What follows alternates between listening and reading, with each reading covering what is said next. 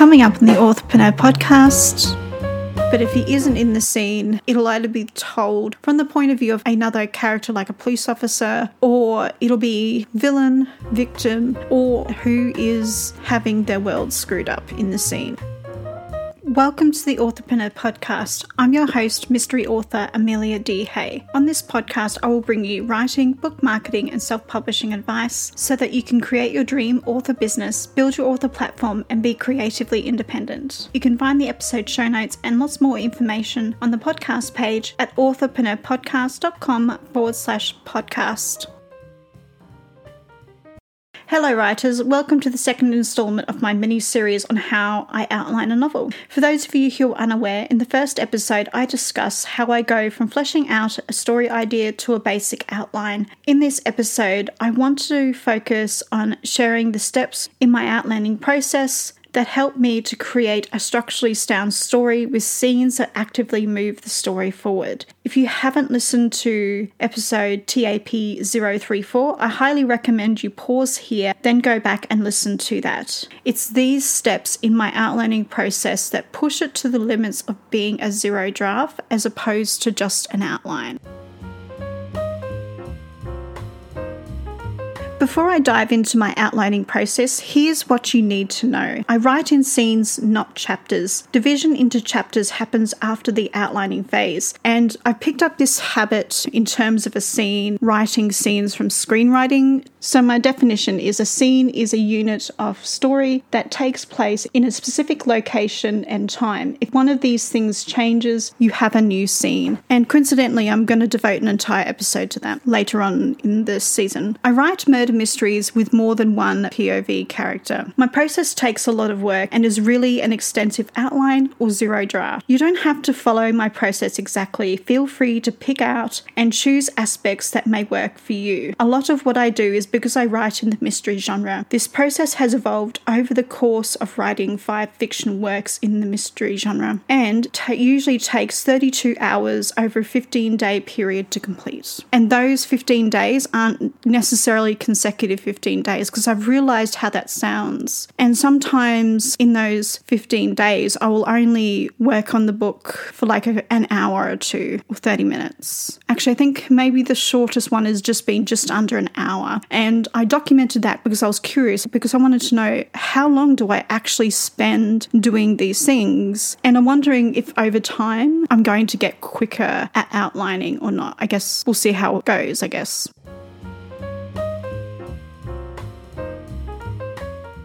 Before we get into the content, if you're interested in reading the transcript or would like links to anything that I've mentioned in the show, then check out the very long blog post or edited transcript at authorpreneurpodcast.com/TAP035. For those of you who are new to the podcast, I want to say a huge thank you for stopping by and trying out my show. To those of you who have been faithfully listening, thank you for regularly listening in and supporting me. Your support means more to me than you know.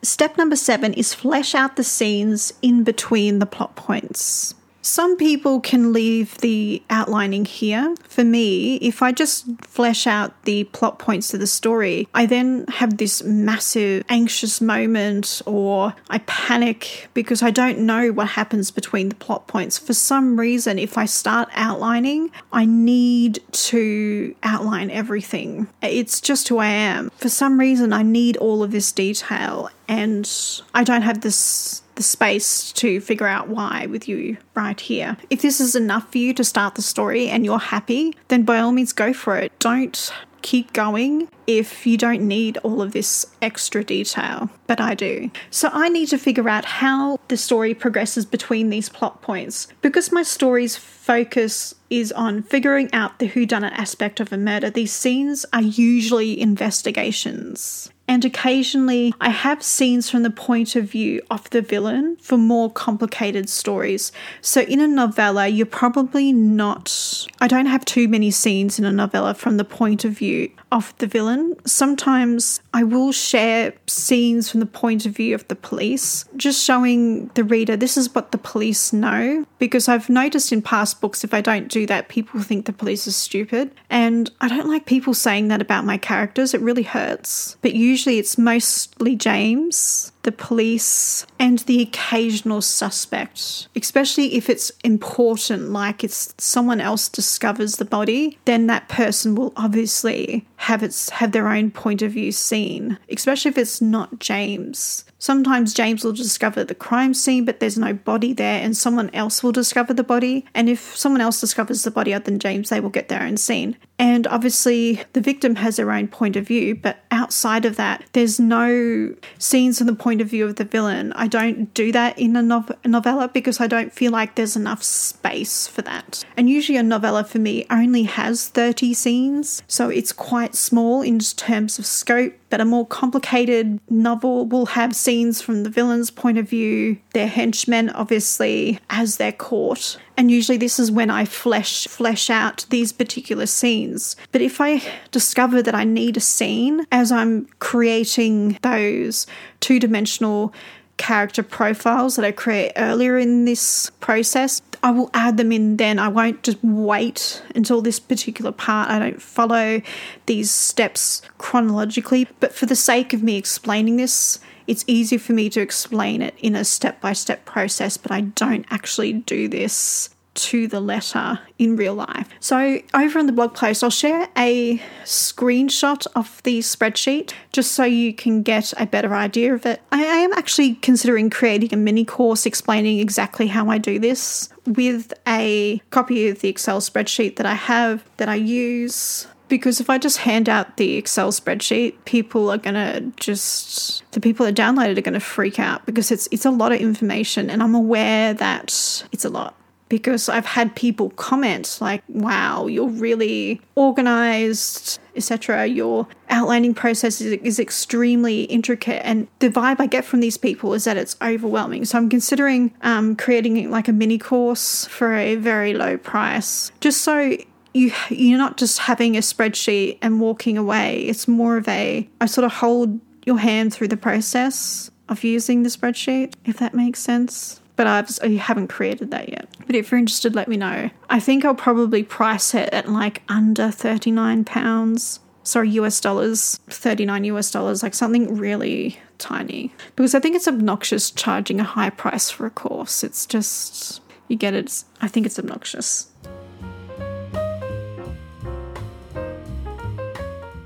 So step number 8 is I start fleshing out the character profiles for the supporting cast. After the basic outline is complete, I create profiles for the supporting cast and any tertiary characters. Like, I do get comments that I have a lot of characters in books, but it's not always possible for me to combine characters together, like I'm told in my reviews, but I don't necessarily agree because I'm trying to create a real world. And sometimes in life, you come across people once, and I sort of feel like I don't agree, obviously. So I don't take on board that advice, but I do have a lot of tertiary characters. So tertiary characters are one-time appearance characters that are necessary because the world needs to have people in it, and those people need to be real, but they can't be the same people. Like, one particular character can't work for the police and then suddenly appear somewhere else. Like, I've got a character who's in the bookshop browsing. It would be weird if this character also worked at the police station. And when you got characters in a police station, I can't just give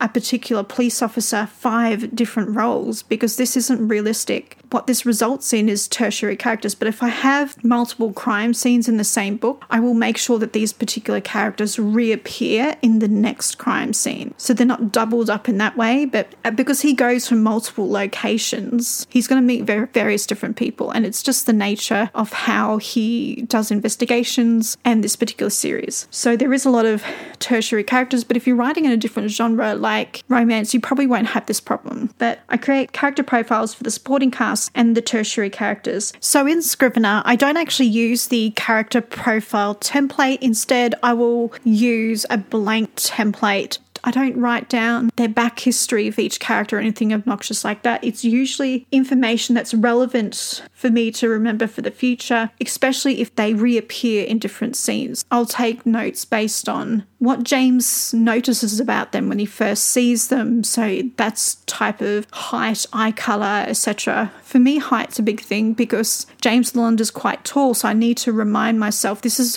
what he sees from his eye level. So is he does he actually have to naturally look down at this person, or is he by chance looking up at this person? So I need to know their sort of height, their build, especially if he has a physical confrontation with somebody. I need to know how he's going to feel if this person pushes him, because he's quite tall and lanky. So I take note of those things. I don't always reference clothes because I think this might be indicative of my personality, but I don't go around noticing what people wear or critique what people wear, because for me it's an irrelevant detail and it's not something that's important. But I'm starting to add that information in because for some people this is important. And the reason why I make a note of what James notices about the character is because I'm trying not to create that mirror effect where it looks like James is noticing everything about the character, because most of the scenes are from his point of view, and it stops me from painting like this clear, intricate, unrealistic picture of somebody, I hope. Or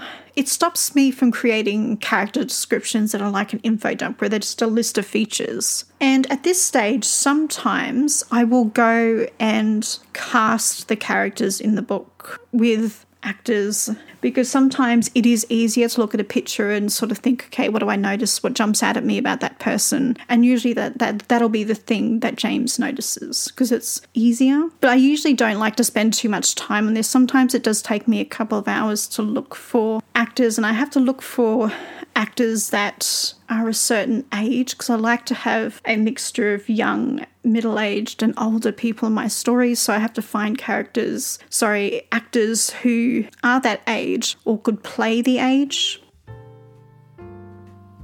If you've heard something useful in this episode that was helpful to you and you'd like to support the show, then buy me a coffee for as little as $2 at buymeacoffee.com/author ADHey.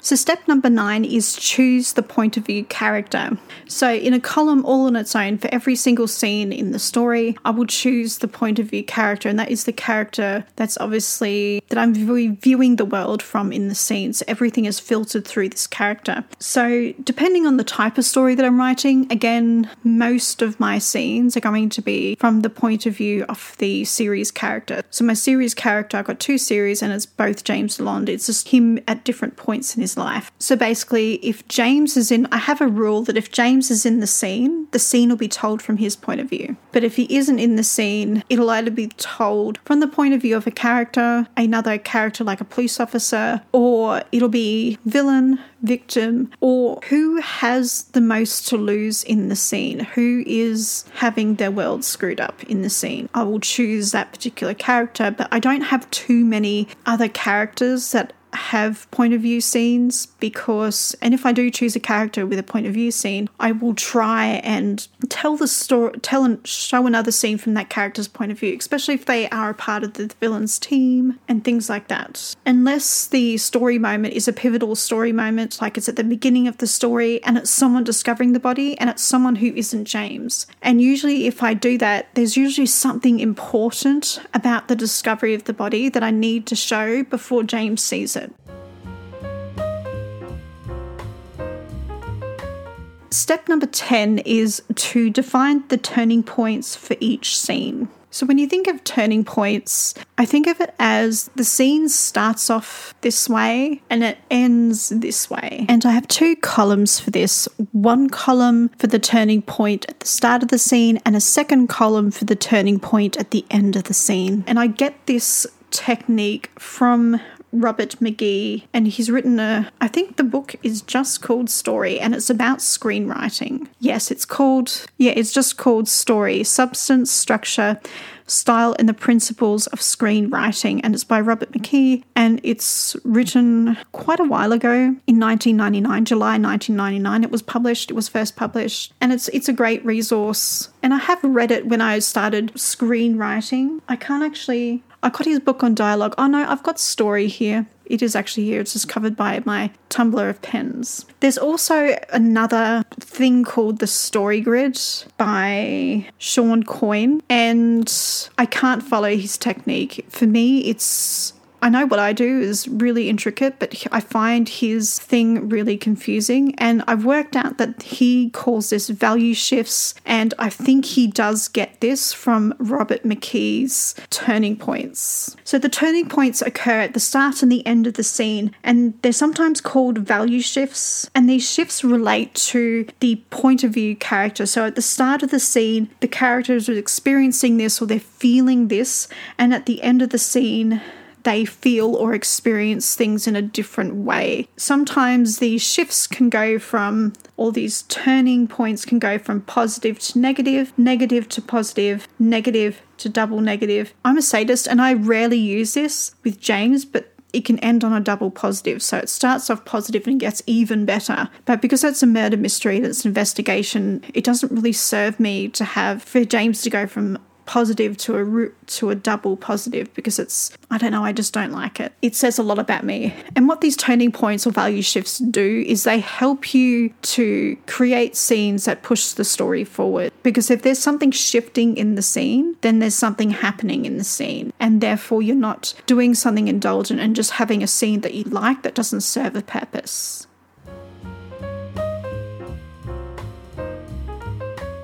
Step number 11 is define the conflict and stakes for each scene. With the conflict and stakes, I have these listed in separate columns for each scene. So there's one column in my spreadsheet for stakes and one for the conflict. With stakes, it's a little bit easier. So it's what is at stake for the character for this scene. So when the character is in a scene, they're doing something for a reason.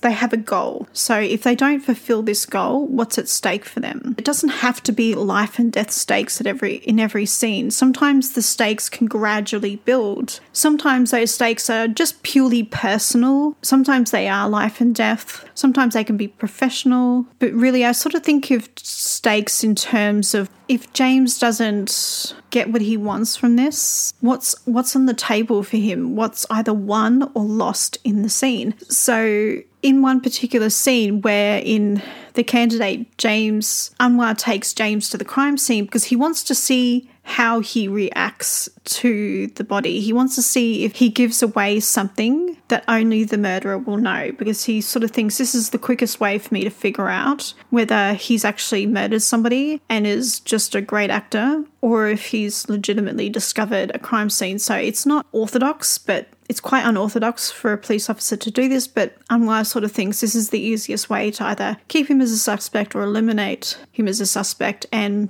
James does something in this scene, and what's at stake for him is his professional standing with the police. He sort of feels that if he doesn't keep his shit together in this scene, the police are going to look at him in a certain way. They're going to become more suspicious, or, he's just going to completely humiliate himself. So that's the stakes. What's at stake for him in those scenes is his personal, his reputation. It's his professional reputation as a journalist and investigator. And one part of it is personal as well. It's someone changing their point of view of you and looking at you under bad light. So that's what's at stake for him in that particular scene. Whereas conflict, you can have many different types of conflict in a scene. So you can have direct opposition. So where another character whether interferes or prevents the main character from achieving their goal. So the goal they have for the scene. So the next one is inner opposition. So this is where the character is in the scene and they learn something and they change their mind about the goal that they set in the scene, or they have doubt, or they have this internal struggle that prevents them from completing the goal. So either they change their mind, they have this internal struggle. Because James is an amateur sleuth and a lot of the crimes directly affect his life and sometimes his friendships, this internal struggle tends to come into play in these situations because he feels like, I could potentially be ruining my relationships with these people, but at the same time I want to help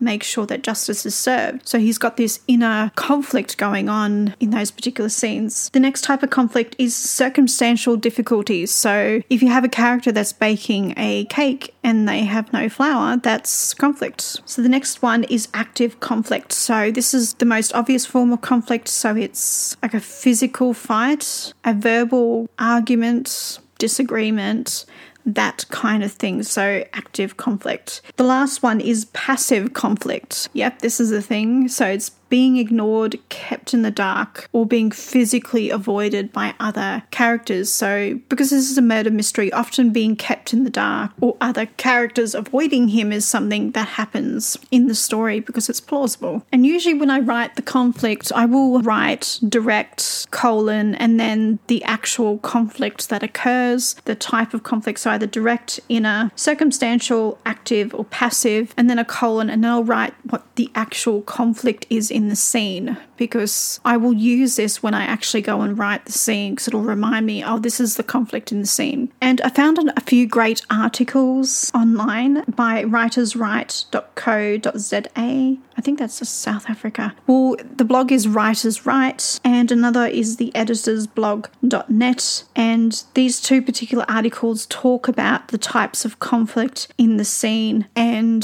they're really helpful. So I'm going to include links to these in the show notes in your favorite podcasting app and over on the blog post.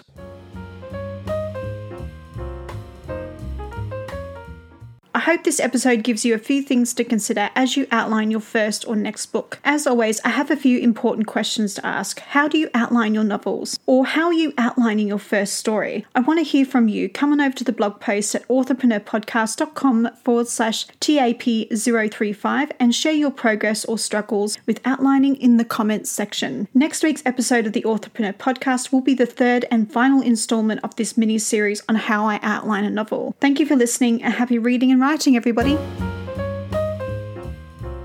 Thank you for listening to the Authorpreneur Podcast. If you love this episode, then hit the subscribe button and leave a review on your favourite podcasting app. I'm your host, Amelia D. Hay, and I'll see you next week for another episode.